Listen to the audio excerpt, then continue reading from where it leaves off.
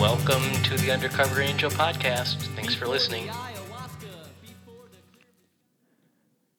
So, more trauma bonding, episode 34, Undercover Angel podcast. The last episode was about a girl named Lilah. Lilah looked like Lisa Loeb. Remember Lisa Loeb? And then the next year, so Lilah basically dumped me and then moved to Boulder, and I was still in love with her for another 5 years or longer. But the next year, there was this girl named Sunshine. And she was this free-spirited hippie girl. I think she was actually maybe a sociopath, but she had dreadlocks and wore the flower dresses, and she was really beautiful. And she basically kind of pursued me one night. She made the first move on me one night, and I was drinking beers at her house, and we ended up on the couch together, and then we ended up in her bedroom, and I fell in love. She made Lilah disappear from my memory, sort of. And so it's just the same. It's the same old thing, though. The fact that I even wonder if this person is a sociopath, that's a red flag in itself. Now I wonder. I didn't know then, obviously. I thought she was the most wonderful girl in all of Fort Collins.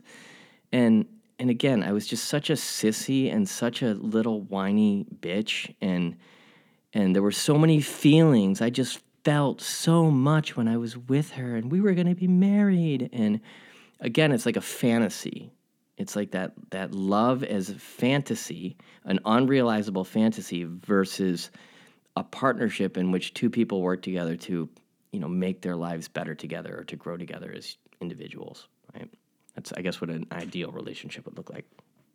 So, same thing. We dated for I want to say 6 weeks or something, and then one night she just dropped a bomb. She just broke up with me in the middle of this big party at her house. It's this big keg party at her house. She just dumped me so hard, and there were all these asshole hippie guys there. They were deadheads and hippies, but they were also kind of gangsters, and they were alpha males, and I didn't fit in with them at all. And I kind of moved on from the previous crowd, from a couple of years ago. I've moved on from the crowd from the dorms the previous year, and now I'd found these kind of hippie girls to kind of hang out with. And this girl, she just wrecked me. She just destroyed me. And there's also a little chapter on Miranda where I basically cheated on her, but I sensed that the end was coming anyway because she had been giving me the cold shoulder. So that's kind of the beginning of promiscuity, right? That's the beginning of what's that promiscuity all about? That promiscuity is protection. That's what promiscuity very often protects us. It protects our hearts from getting devastated, abandoned, tortured again. So this girl, she was basically just awful to me. It was trauma bonding. Again, she would beat me up, just like Elizabeth. She would beat me up in front of all these people, and in her front yard. And I at the time, I want to say maybe 115 pounds. I was still very small, very frail, very weak. And I don't think weakly now. I don't think like a weak person now. I think like a strong person now. I'm not sure when that happened. And I am like a strong person now, physically. But I was not strong then, and that was weird. That was really weird, not being strong, being that weak, that girls could basically beat the hell out of you in front of people, right? So more trauma bonding, and then we would kind of make up. We kind of got back together a little bit, but then she would just look for a reason to dump me, and it was just, it's the same cycle, right? So this is what happens with human beings. They get caught up in these cycles, right? These patterns. And what would happen is a perfectly healthy girl that's interested in me, I don't even notice. Like a beautiful, pretty, healthy girl that's interested in me, that really likes me, I don't even see that she's there because I'm obsessed with the one who will destroy me. The one named Sunshine. Now, the year after this, my third year, there was a girl named Kim, and that was actually a normal, healthy relationship. We were both kind of drunks, and she started to get more and more drunk. And then one day we just broke up. But then I suffered over her. I suffered really badly over her. Like, I wanted us to break up. She wanted us to break up. It was kind of mutual. We just broke up one day. And I kind of thought we'd get back together, but we never did.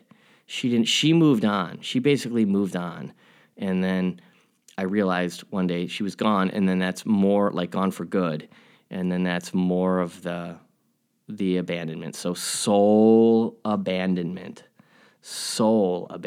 And after the Sunshine debacle, I wanted to kill myself. After the Lilah debacle, I wanted to kill myself. And then after this Kim thing, I wanted to kill myself. Literally became suicidal. And this is when I started to get hooked on pills. So, this sort of devastating heartbreak theme that's been a constant in my life.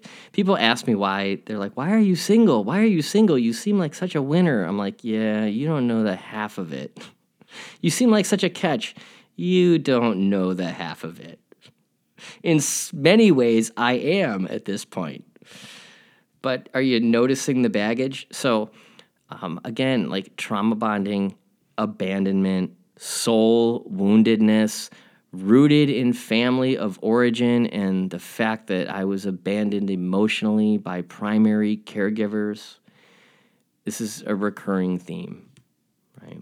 So maybe you hear something for yourself. Maybe you're like, no, I love my husband and we have a great relationship. We have our ups and downs, but I love him and he loves me and he's my person. Maybe if you've got one of those great relationships, awesome. That's so cool.